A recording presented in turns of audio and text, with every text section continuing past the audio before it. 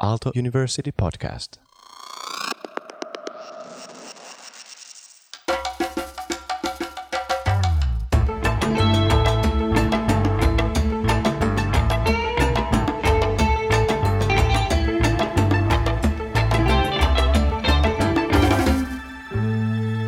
Welcome to yet another episode of Cloud Reachers. My name is Miikka J. Lehtonen, and I'm joined here today by Esteve Pannetier. Welcome to the show. Thanks, Miikka. Thank you. So before kind of going deeper into the details, so Esteve, you are a design anthropologist and more recently one of the co-founders of greenelephant.org. And before recording this episode, I also came to know that you also have a connection to Aalto ecosystem more broadly, for example, to Design Factory and executive education. Did I get that right? Yes, that's correct. It was actually quite a while ago that we were working, or I was actually working with the Design Factory and doing some guest lectures on design anthropology and also on Green, Blue, Red, the method behind the Green Elephant at the moment. I think they were introduced to it. Actually, they were one of the first organizations in Finland to really start using this in different courses. And Aalto EE was more recently for the corporate trainings, yeah. Yeah, I mean, I'm super thrilled to have you here. And earlier, this morning, I did some background research, not on you, but to kind of ground our discussion. And I found this super interesting job advertisements, because we are talking about communication today, right? Okay, so hear this out. Exhibit A. Communicate regularly and openly with both stakeholders and the team in order to guide the project in the right direction. So these are job ads that you've pulled offline from companies trying to recruit people. And this is what they're talking about with communication skills. Exactly. Right. And the company or the organization's kind of names we don't have to reveal, but these are all major companies, and these are like actual job ads. So these are some of the requirements for the employees or potential candidates. Okay, Exhibit B. Communicate the fundamental concepts of service design to key stakeholders. Okay, are you ready for the third one? I'm ready, yep. Perfect. Exhibit C. Excellent English and French language skills. So now that you have heard this, any thoughts, any initial reactions? Well, you know, I'm trying to not read and imagine which companies are actually advertising for these jobs. But if we go beyond the actual company itself, it's really interesting how today communication is described so vaguely. Actually, when we know it's such an important part of political life, you know, we don't need to look at any of the common media at the moment, but communication is the centerfold of most of the human trust issues. Yeah. And yet we describe it in such a very vague, you know, regular communication, open. What does open communication mean? Does open mean agreeing, or does open mean empathic? Does open mean tolerant, or does it mean equal? Yeah, you know, there's so many constructs under these that could be misinterpreted. In other words, I think it's just a very good mirror that you've picked here to show the state of the collective awareness around how communication is both important but still very largely misunderstood. Exactly. And I think that's like really interesting, like, you know, dealing with these basic topics, kind of unpacking them and really questioning in order to kind of move our collective understanding forward. And actually, like, you know, when you briefly introduced or mentioned red, green and blue communication, can you open up that a bit before we kind of dig deeper into these examples? Yeah, I think now it's also, just to put context around it, when we talk about communication in Finland, the first conversation is usually a technical one. Most people confuse communication with communication channels, meaning, you know, is it SMS, phone, email, Slack, or whatever? Yeah. Or then they confuse it with information sharing, which is only a very small part of communication. So what Green, Blue, Red is really just a framework to understand how to better influence people through your communication, but in a respectful and conscious way, without reverting to manipulative triggers, which you can read all about in business books or political propaganda, or domination rhetoric, which is very much what is dominant in the public domain at the moment. Yeah. So, you know, we're looking at an alternative pathway to communication. And the green, blue, red is just a framework that helps us to color code communication at 3 different levels. And it's only when you look at them at 3 different levels, meaning the verbal, linguistic level, the non-verbal, which is usually the behavior, the timing and such like, and the third most important level is the intention level. So if you look at it as 3 horizontal levels, green, blue, red is color coding all 3 levels simultaneously. And to give you a concrete example of public rhetoric, you could take now, I'm trying to think of a more recent example. Green in the communication in the public domain is people of Finland, you've heard about ego, and ego is usually associated with Americans. So if you say ego equals America in Finland, it's green, because a lot of people would nod and say, yeah, I kind of think that Americans have big egos, even though it's a complete cliche. Being blue is informing of something that you know that others don't necessarily know. So I could inform you that I'm actually partly French, and you'd go, wow, you don't sound French, you don't have a French accent. So I'm informing you of something you wouldn't know, and you go, that's blue. Red would be talking about something that is common, potential common in terms of decisional action. So I could say, Miikka, should we go for a beer afterwards? That would be an invitation to have a common action. That's the red part. So green is about other, blue is about self, and red is about the common. Now, when you look at that intention level, is my intention now to talk about you? That could be driven by a number of things: curiosity, empathy, kindness, respect. These kind of intentions drive green.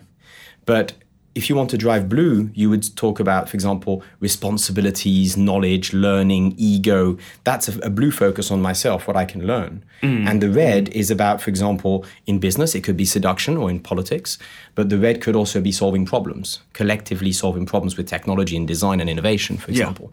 So that's an example of the 3 colors in the general sense, but specifically, of course, each color, there's techniques to be using those 3 colors, which is what we focus on in our trainings. Oh, okay. Yeah, that's super, super fascinating. Like, how do you deal with them? I guess like one of the questions people might have at this point is like, is there like a magic balance between those? Like, show me the numbers, right? Is it like, 1/3, 1/3, 1/3? If let's say, let's imagine that you are like one of the applicants, you found one of these job ads really fascinating. You sent your application, they call you into an interview. How do you compile your pitch? Absolutely, that's a very tangible way. In some cases, I've even seen applicants hijack the interview to their advantage by using the colors in the right order and the right proportion. Essentially, if you want to do it, you need to start with green. So as an applicant, you might be encouraged to start with blue. As an applicant, let's say that I'm applying to work for your company, Miikka, okay, and you're the HR manager. Naturally, you're going to ask me to talk blue, about myself, my qualification. But there's nothing to stop me from trying to start in a green way to give a bit of trust, build trust. For example, I might say, Miikka, you're probably terrified of hiring the wrong person, because the cost of a wrong hire is much higher for you than it is for me as an employee. I'm much more protected than you are. So it's in your interest to know exactly what faults I might have, and not just tell you the golden side of my profile, but you might want to hear about the dark side, the things that might backfire on you. That I didn't inform you of anything. If you were the HR manager, of course, you would have to adapt it with your own words, but that's being green. That's acknowledging what matters to the other person. So as a candidate, think about being green in terms of the CV. I used to be in HR at one point hiring, and the best thing is keep it short, because being green in this context is about acknowledging that the person might have to read 100 emails. And if it's 3-page long, they're less likely to want to read to the end. So being green in a position of asking for a job is also about acknowledging the other person's limitations. The blue bit would be, then you would start to talk about yourself in the most tangible and relevant way. And then the red might be, of course, what comes out of that conversation, hopefully to be hired. But definitely, if I were to apply this thinking in terms of a job hire, doing background research on the company and adapting your message to the person looking to hire you is, of course, a good idea.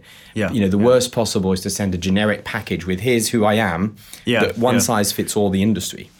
I think I fell victim to that once. Like, when you're desperately seeking for a job, and then you forget, you send the same template, and you're wondering, why no one replies. I realized at some point when I sent this application that I was using the previous company's name in the application to the other company. I never heard back from that company, which I don't... dear. A little story that happened to me when I was in a creative agency. I was basically hiring people, and I didn't have much of a budget, and therefore to me what was important is, can I get the resources I need? Yeah. And this one candidate, she was actually from Belgium. She was called Sarah, and she had found out a way of getting funding so that she wouldn't cost us a single penny. Okay. So as a candidate, she didn't come and say, here's my CV, do you want to hire me? She said, I'm free, both with my time, and it's not going to cost you a single penny, and I'm bringing the best design skills that you could want for in this particular job because you're trying to build your service design capacity. Yeah. And I was going, wow, she's done her research. She sold me the idea without being pushy. She just said, she's talked green to me. She said, I'm not going to cost you. And she still had to, phone 7 times to get through to my colleague who was making the final call. And she kept pushing, but with that green angle that I'm good news for you. Yeah. Not sort of being apologizing about being good news, but not being arrogant about it either. It was wonderful. We hired her eventually, and then she's been headhunted ever since. Okay. Well, greetings to Sarah, I guess. Name changed, or it is actually Sarah, but she'll know who she is. Yeah. Fantastic. So basically, Esteve, let me see if I got this right. So green is about the other person, seeking rapport. Blue is about myself, and then red is about what can we do to get together? Correct. That's right. Seeking. Okay. Now, I find this really interesting because when we discussed this episode the other day, I started recalling or thinking about my own graduate studies. How much do we emphasize communication skills? And I'm not gonna cutting corners here, or I'm not gonna sucker punching anyone. Just stating a fact that we don't have that much emphasis really on actually unpacking these skills. We just say that during this course you will learn communication skills. Okay, but how? And this, I think, is a huge problem when we have job ads that actually say that communicate on a regular basis and openly. What does openly even mean? I mean, this is something you mentioned. So could you should we actually dig deeper into these small excerpts? How would you analyze them more? Well, just as a side note, before we go there, in terms of teaching, I think it's pretty universal that all teaching of communication is predominantly focused on red and blue communication. Yeah. I've been teaching a lot of green, and because it's been so rare, both in the academic and in the professional training field, green is a rare skill. So what we teach is blue, how to inform of what my expertise is. I publish a paper. Yeah. And red, action report for consultancy. But the communication of the green nature is only learned in very, very specific places like therapy, hostage negotiation, conflict mediating, and coaching in some ways. So that's just a little side note that, yes, I totally agree with you. It's very rare, and it's the green bit that's particularly rare. But we could look at these different, regularly and openly was the key words from the first job ad. Exactly, yeah. So regularly is about a very tangible, well, of course, we communicate daily, so that doesn't teach us anything about what the job ad is really asking for. Openly tends to hint towards a value, the value of openness. Now, in many companies, openness is celebrated as a core value for building community and culture. But openness is a double-edged sword, because openness can justify honesty, but it can also justify a lot of vulnerability that people are not willing to take. Yeah. So there's an underlying whole thing that doesn't explain how. This is more like what. How to communicate openly. We would say in the color coding means being able to be green enough, being able to be open enough to the other person and not being entirely already decided on the final outcome. A good example of that is listening versus obeying. Yeah. If you talk to somebody who disagrees with you, they're most likely to interrupt because they're confusing listening with you and agreeing or obeying with you. And that's taught in schools. A teacher will say to the very young, at least in the kindergartens in France, they would say, Esteve, stop running. And then I wouldn't. And then they would say, you never listen to me. Actually, what they mean is you don't obey me. But that semantic slip has grown very, very close in our minds as an adult. We start to think that when you listen to somebody who you disagree with, you're likely to seem to obey and agree with them. Yeah. And therefore, the quality of listening is down. So being open means, for example, being able to listen without agreeing. When we teach ethnography and doing design research, first of all, you have to open listening without necessarily agreeing or disagreeing. So that's one, but that's how I would read it as a sort of professional in the field. Yeah. But for most candidates, that means absolutely nothing. Yeah. But the second one, communicate fundamental concepts. I would translate that as you need to be a good blue communicator. You need to be able to make tangible with the latest neuroscientific tricks of storytelling and being concrete and teaching forwards in smart ways through, for example, doodling. Yeah. That's how I would read it. I would say we want a blue communicator who can conceptualize things in a very tangible way effectively. Doesn't talk anything about empathy, doesn't talk anything about action and teamwork and decision making. So I would say they're recruiting a blue profile. Yeah. And the third one, excellent English and French. What does excellent mean? Does it mean that they're able to influence excellently? Or does it mean that they're able to do small talk excellently? Because a lot of people confuse small talk with influence. You can small talk your way into a conference and you can work through, networking and never influence anybody to anything. Or you can inform people excellently, like an academic speaker, informing of the latest publication. Or you can influence somebody to action and inspire them in an excellent way. What excellence are we looking for here? Excellent in English and French, we're hinting towards multicultural communication. So multicultural work culture. So I would read that they're looking for a good multicultural communicator. Yeah. But it's still quite vague. I mean, I could look at that and think a number of things. And I think that's also like super fascinating. I feel that I'm actually like learning from you in a sense that like I'm kind of diversifying my own vocabulary on how do I talk about open communication, for example. Because like when you were talking about this first exhibit, for example, I started thinking about. I mean, you can also misinterpret open communication in a way like, TMI or like too much information. You can talk about your weekend with your buddies and how you got smashed. And, I mean, that's open communication, That's right. It is open. Yeah. How open do you want to be? Yeah. I guess that's something that you can ask in the job interview. You could even test it as a future employer. You could go in and say, how open would you like me to be? Yeah. And see what they react to, how they react to that. You used a word, you said... You talked about vocabulary. You talked about the language. I think that's really important, is that, I can't remember who quoted this. It's probably been quoted a million times, but when the word doesn't exist for it, it actually doesn't exist in people's minds. Yeah. And therefore, in the field of communication, there's a very poor semantic field in the collective. The collective semantic field around communication is relatively poor if you consider how important of an area it is in our lives, that political decisions, marketing decisions, business decisions, home decisions, all of these go through the filter of interpersonal communication. Yet we have a very, very poor vocabulary to describe communication. It's interesting. Even the words around empathy and love, I prefer to borrow the Greek 8 definitions of love, which are, agape and philautia and eros and philia, rather than the modern English, which is like, love in a platonic or a romantic way, or it's very poor, the language. So what we started to do, and it came as a surprise to us, is we had to map the semantic field. And because of design thinking, which is our background, we're a team of designers first and foremost, we started to design that into a language. And then because it's too abstract to design a language, unless you're called Tolkien and you write something like beautiful like The Lord of the Rings, you don't really get that language idea and metaphor across. So we turned it into a head-up display. And then we took each of those little words from that language, there's 56 of them, into icons. Or hashtags if we use them in social media. Yeah. So we've basically had to start by defining an arbitrary semantic field around communication just to be able to teach about it in the business world. Because in the business world, you have the business canvas. That has done the same for business conversations. Yeah. But in communication talk, when you're trying to talk about the process of communication, the semantic field is rather lacking.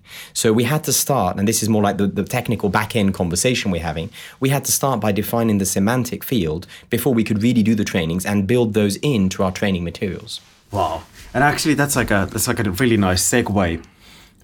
Because at the moment, we've been like on a quite high abstraction level. But how, because with or through greenelephant.org, you've been offering training for different organizations, especially within this topic. Can you tell something about that? How does it work? I started training in this particular format about 6 years ago. And we found that the corporate world had a very big hunger for better communication. The problem has always been that they don't know how to measure that cost. The cost of bad communication is still a big mystery for HR managers today, unfortunately. But when they start measuring, they realize. So when they measure it, they start to call upon people like us who are helping them to fix certain specific problems like teamwork or conflicts. So we had to start by taking a more business approach, which was solving problems, that are measurable and costing money. And one of the problems is conflicts. Misunderstandings and conflicts, cross-cultural, cross-gender, cross-age conflicts. So practically what it means is that we do trainings, we do like face-to-face trainings. And at first we did workshops, hands-on, action learning workshops where they learn by role-playing real situations that we've scripted with some actors. But then the HR was starting to measure the opportunity cost. Which is the cost that is taken away from not billable work when they're working on the training. And of course, the billable time is way higher than the cost that we have as external consultants to come and train them. So they asked us, and we've been now doing this for 3 or 4 years, to reduce the amount of theoretical knowledge in the face-to-face time so that we can spread it in bite-sized chunks with videos and audio material that they can learn before and after. And therefore, they use it when they're on the bench, when they're not billable. Either on the train on the way home. So we were first asked to reduce the cost of the face-to-face, which to me as a pedagogue, if I'm talking teaching, it's extremely challenging to take away the interactive touch points like face-to-face. So we had to really think and use design tools to maximize those tiny face-to-face slots that we actually get. Both in coaching and in group work. So one thing we do is that we combine digital, meaning we have a learning platform with videos and all sorts of cool digital toys, basically, for teaching, and the face-to-face where we really try and get everybody engaged and optimize that. That's basically what we do on a daily basis, is we do corporate trainings like that.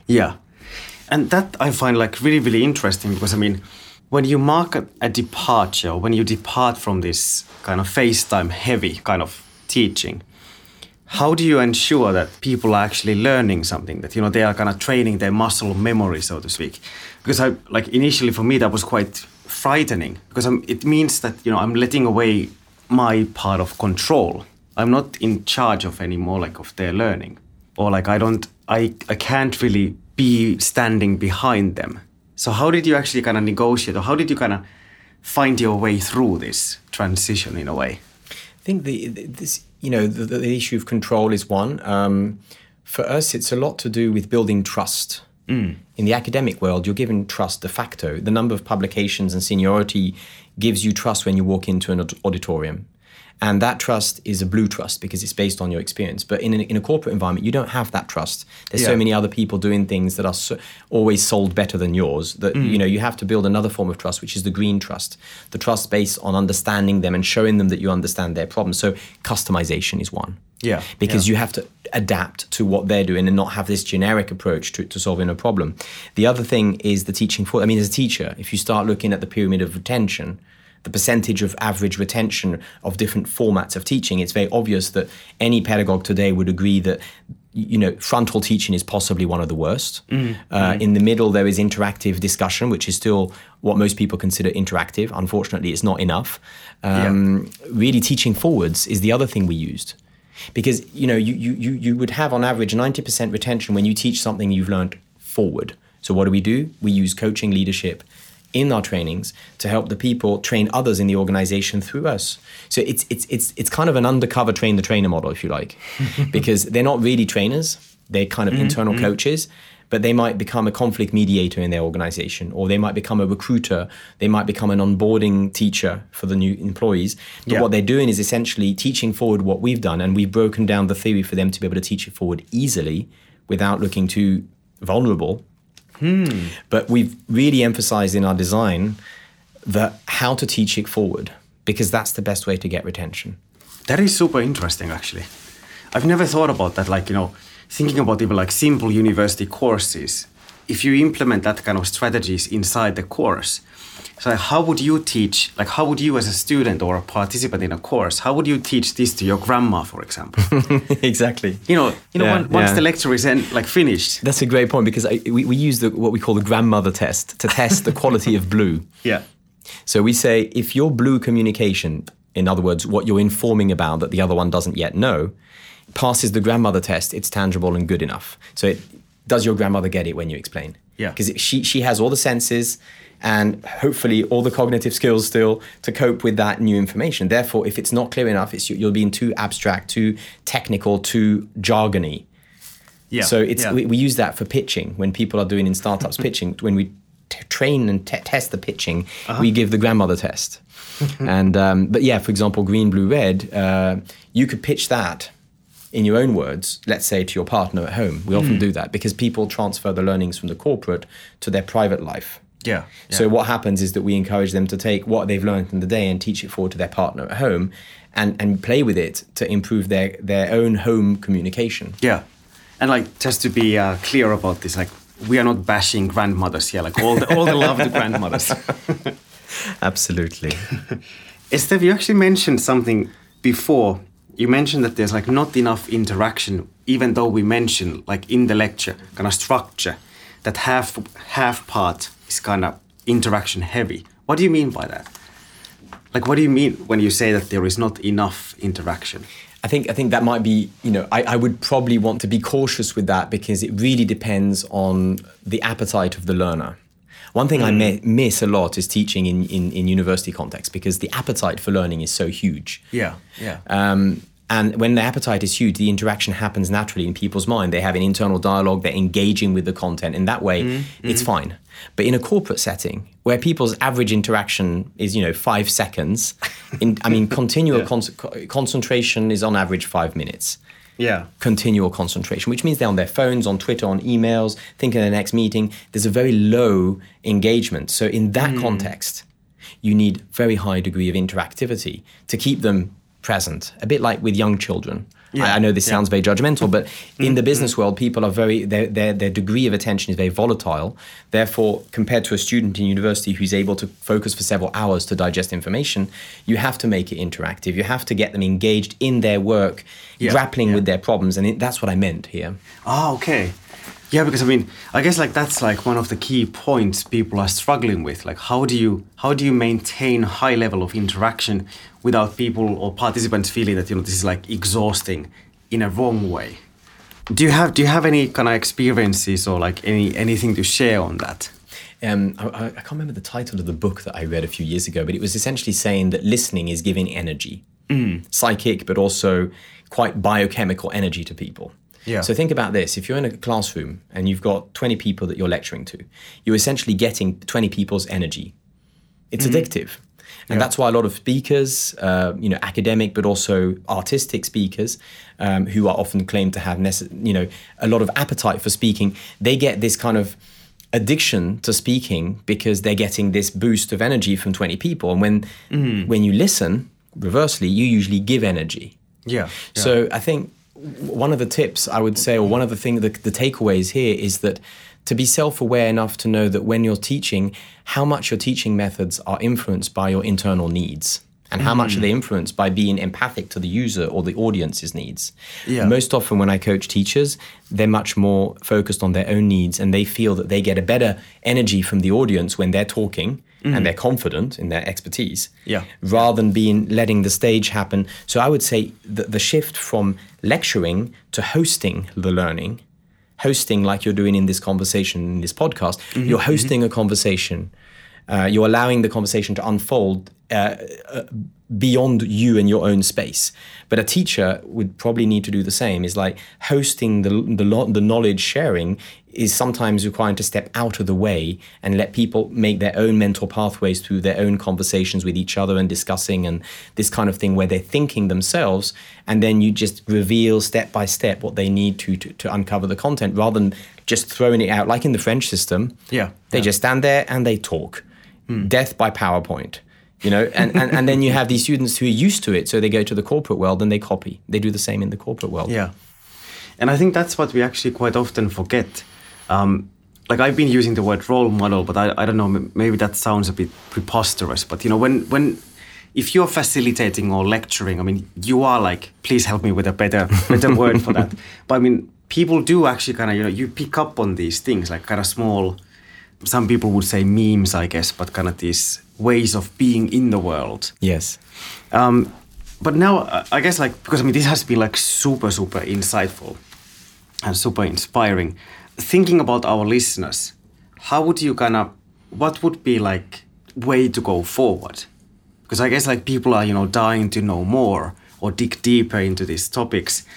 How would you go about? How would you help people? Well, I was thinking of challenging the listeners a little bit with some what I would call powerful reflection questions, because any of us who've done reflection with journaling, for example, that's not just in your head but writing it out or talking it out, knows the importance of asking the right question.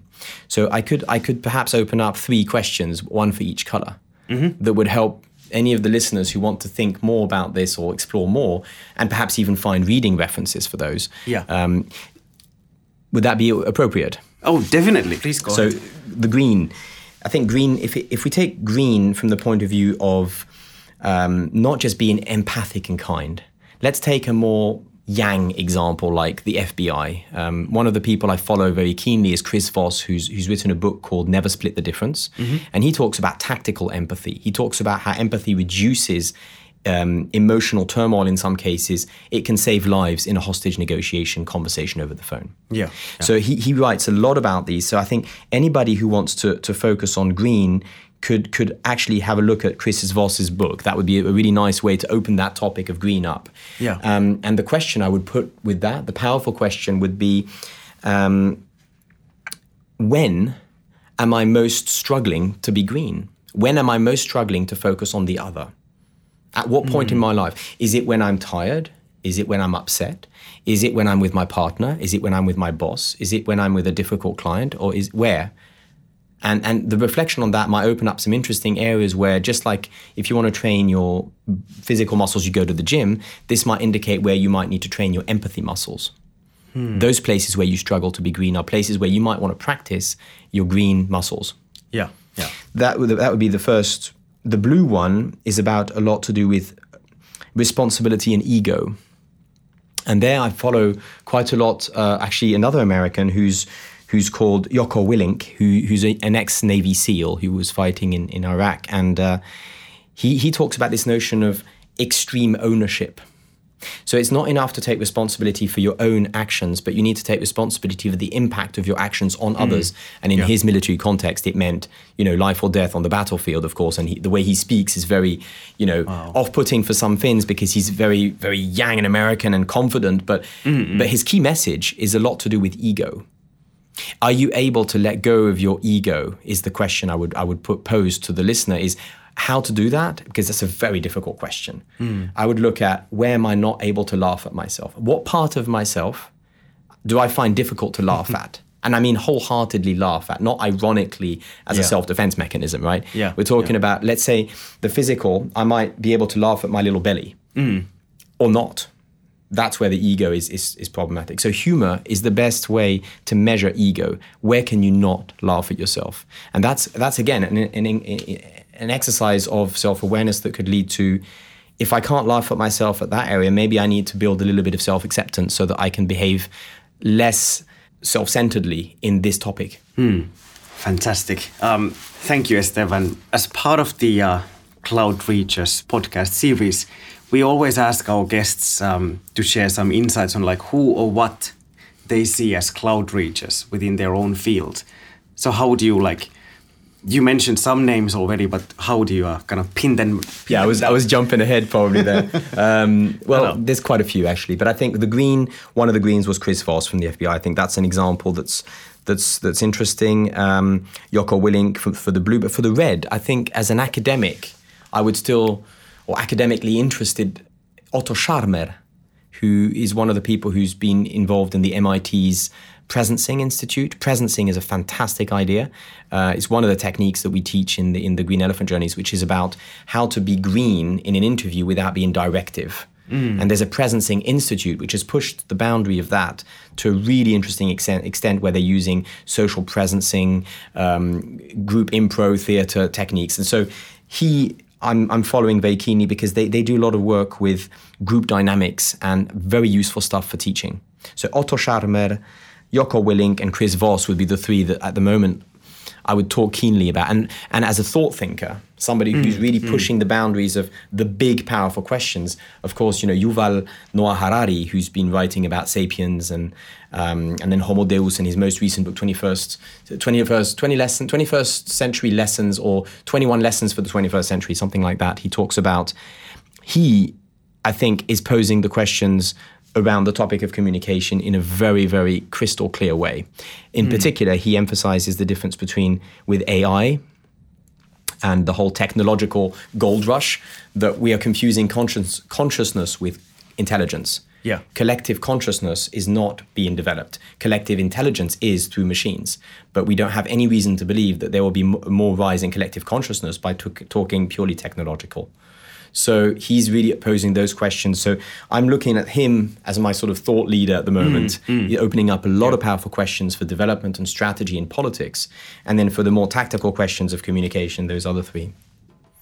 Fantastic. You just heard an episode of Cloud Reachers with Esteve Pannetier from greenelephant.org. Thanks for coming, Esteve. Thank you very much, Miikka. Thank you.